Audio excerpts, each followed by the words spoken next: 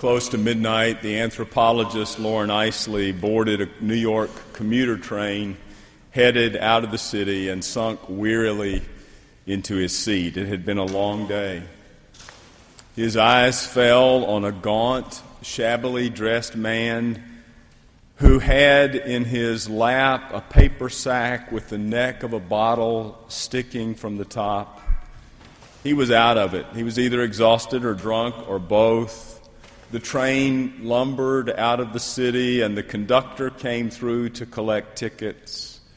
This disheveled, sleepy man slowly opened his eyes and fumbled in his pocket for a wad of bills, handed them to the conductor, and croaked out, give me a ticket to wherever it is. A ticket to wherever it is. A lot of people, I think, on an inner level, are like that confused traveler on the move. Sometimes on the move at a very fast pace, on the move but unsure where they're headed, and paying a price, sometimes a very high price, a price they don't really know, for a ticket to an uncertain destination. Because it's all too easy for us to lose our way, to wander off the path, to stumble on the journey. All of us need guidance and support as we make our journey through life. There are times, aren't there, when we all face problems we can't solve, demands we can't meet, and that's true no matter how smart and capable we are or think we are, no matter how much others may look to us for help, and no matter how much it unsettles us to admit, even to ourselves, how confused and needy we can really be. We all need support and guidance on the journey. We need someone who knows our names and our needs, someone to warn us of hidden dangers and to shelter us from storms of avoidable adversity, to care for us when we can't care for ourselves, to come alongside us and help us get back on our feet, to rescue us when we've gotten lost. We need, in other words, all of us do, a shepherd. As you know, shepherd is the Bible's most significant image of leadership. A shepherd is one who tends, protects, leads, and nourishes the flock. And most of us tend to think of shepherds as religious leaders. And that's understandable because the word pastor is a translation from the Greek of the word for shepherd. And while it's true that pastors should pay close attention to everything the Bible has to say about the character of leadership like a shepherd, it is also true that pastors are not the only shepherds the Bible describes. In fact, anyone who is called to care for the well-being of another is a shepherd. Elected officials are shepherds for their constituents. Parents are shepherds for their children. Teachers are shepherds for their students. Mentors serve as shepherds for their protégés. So do coaches for their athletes, and doctors for their patients, and therapists for their clients, and yes, pastors for those entrusted to them. All of us who are called to any kind of leadership, however modest the scope, are shepherds. Shepherds tend to the needs of other people, and we all need shepherding. Even the shepherds. We all need shepherding, even the shepherds. It's dark outside. and Snoopy bangs on the door.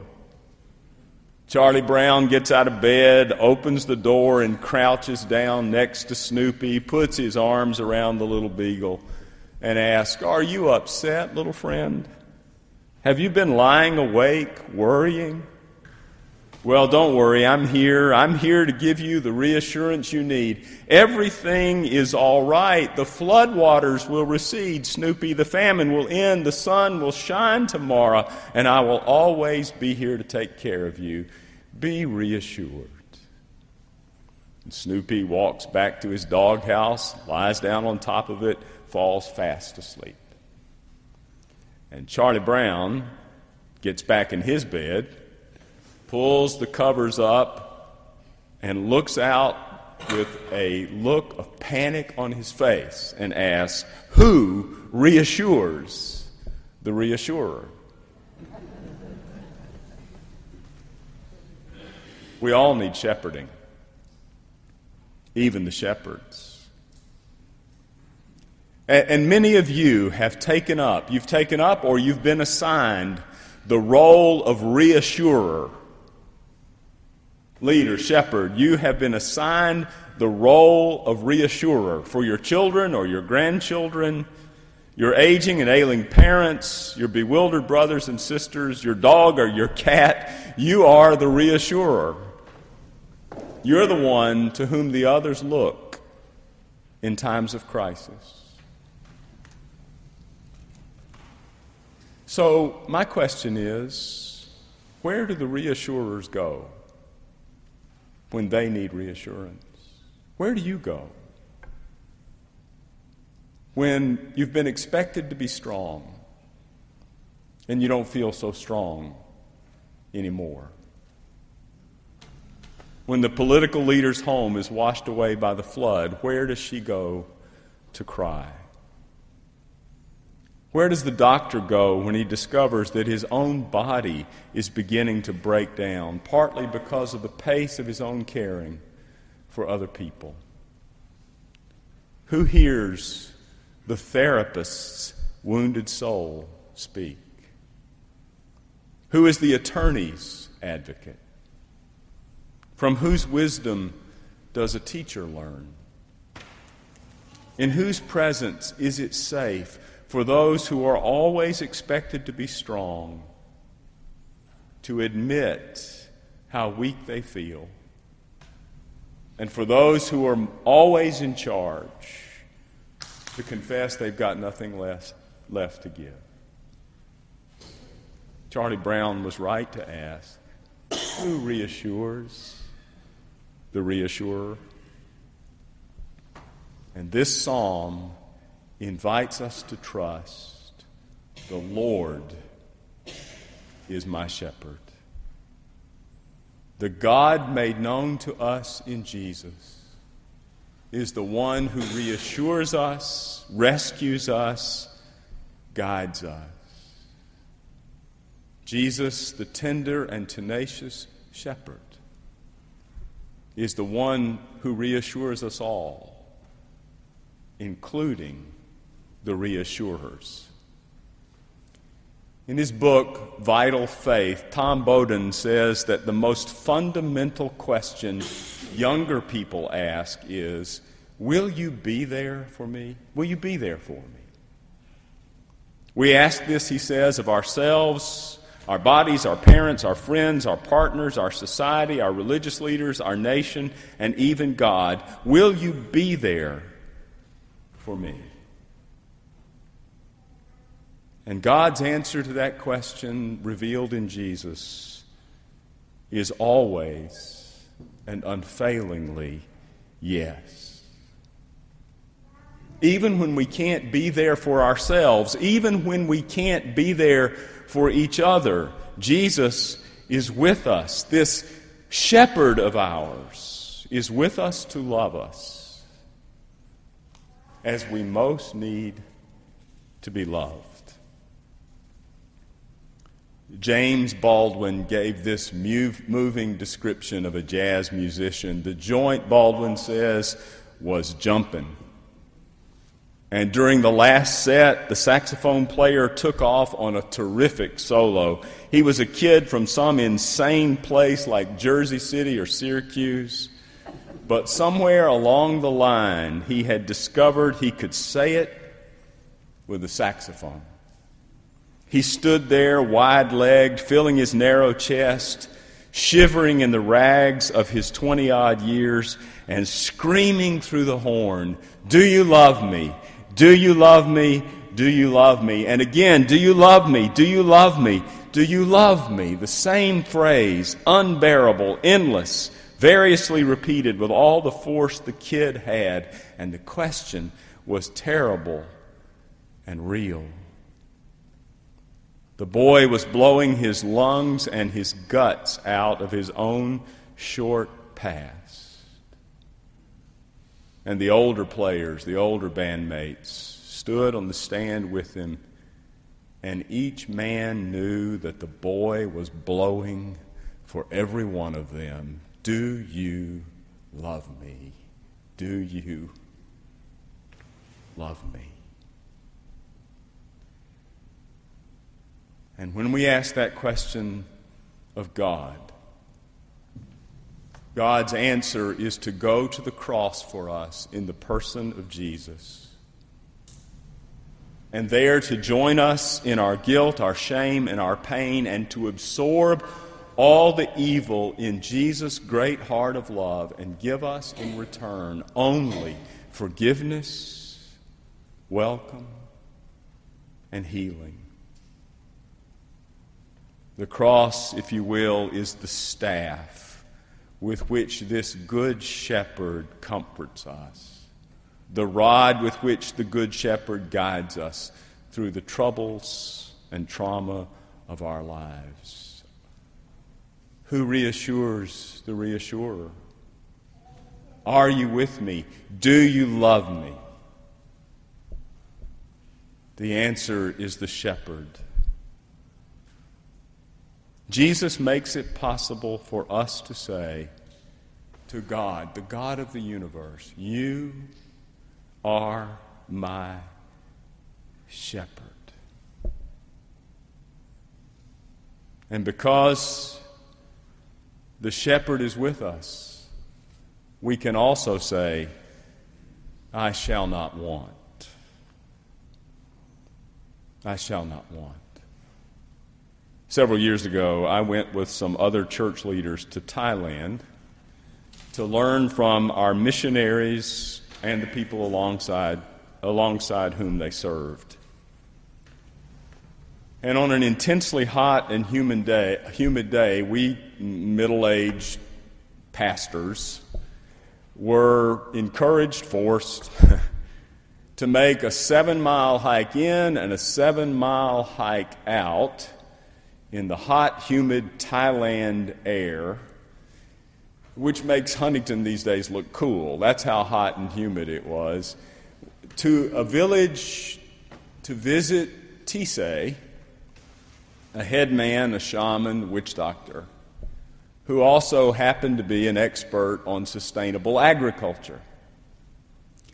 And to put it mildly, the day we saw him, Tisei, expert though he was on agriculture, was also crazy. I am not sure what it was he smoked in that long pipe of his, but my guess is it wasn't tobacco. And Tisei saw that this small group of pasty-looking pastors had hiked 7 miles in. He knew we had 7 miles to go back to the River Gok. And he decided, with a twinkle in his eye, to take us on a long, meandering hike through the jungle around his village. I don't know how many miles we added to the trip, but by the time we were ready to go back, everyone else had used all the water we had 7 miles back. I was thirstier than I have been in my life, thirstier even than when I had 2-a-day practices in August for football. I was literally by the end of the hike dehydrated. All of us just fell next to the river. And it was one of those odd things. The river's so contaminated you can't drink from it. So there's water, and you can't drink it. I could not say, I shall not want. Now that's one of the first times, only times in my life I've been that thirsty. And I've rarely been hungry. Most of us have rarely been that thirsty or that hungry. But there's another sense in which, on an emotional and spiritual level, we've been dehydrated and famished. We've thirsted and hungered with a gnawing emptiness, and nothing we could find would fill it. Augustine said, I fell away from you, my God, and I went astray, too far astray from you, the support of my youth, and I became to myself a land of want. I became a land of want.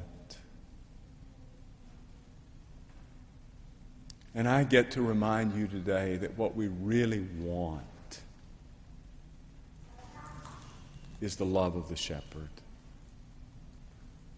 The reassurance that we are held and cherished by this God made known in the tenderness and tenaciousness of Jesus. The Lord is my shepherd, I shall not want, and even though I walk through the valley of the shadow of death, I will fear no evil, for thou art with me. I shared with some of you on the retreat that we took about my experience 2 summers ago now at Duke University in the bone marrow transplant clinic. Twice during those hard days, I came as close to death as I can imagine coming without dying. And in the first of those experiences, I was on that liminal space between life and death. And frankly, it would have been easier to die than to live. I won't trouble you with all the details, but in the middle of an upsurge of emotion, including anger,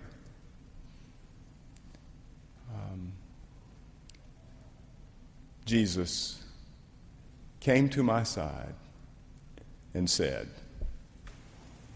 it's your choice. You can die, or you can live. It's your choice. Now, one day it won't be my choice. But that night, it was my choice. And Jesus said, all right, let's do this thing together. Now, Jesus probably doesn't talk that way to everybody. But Jesus talks to us in the language we need to hear. Let's do this thing together. And we fought our way back to life. And I had then and have now a visceral awareness that even though I walk through the valley of the shadow of death, the shepherd is with me. And if the shepherd is with us at that limit, then the shepherd is with us always.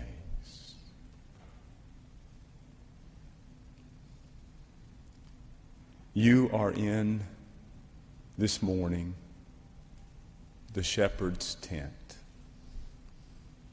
In ancient Near Eastern culture, the safest place imaginable was in the tent of a Bedouin chief, a Bedouin shepherd. Once inside the tent of a Bedouin chief, a Bedouin shepherd, even enemies had to stop at the entrance of the tent. There is no place safer than the shepherd's house. and you are in your shepherd's house. And he gives you rest. He nourishes your soul. And he assures you that he is always, always with you. Amen.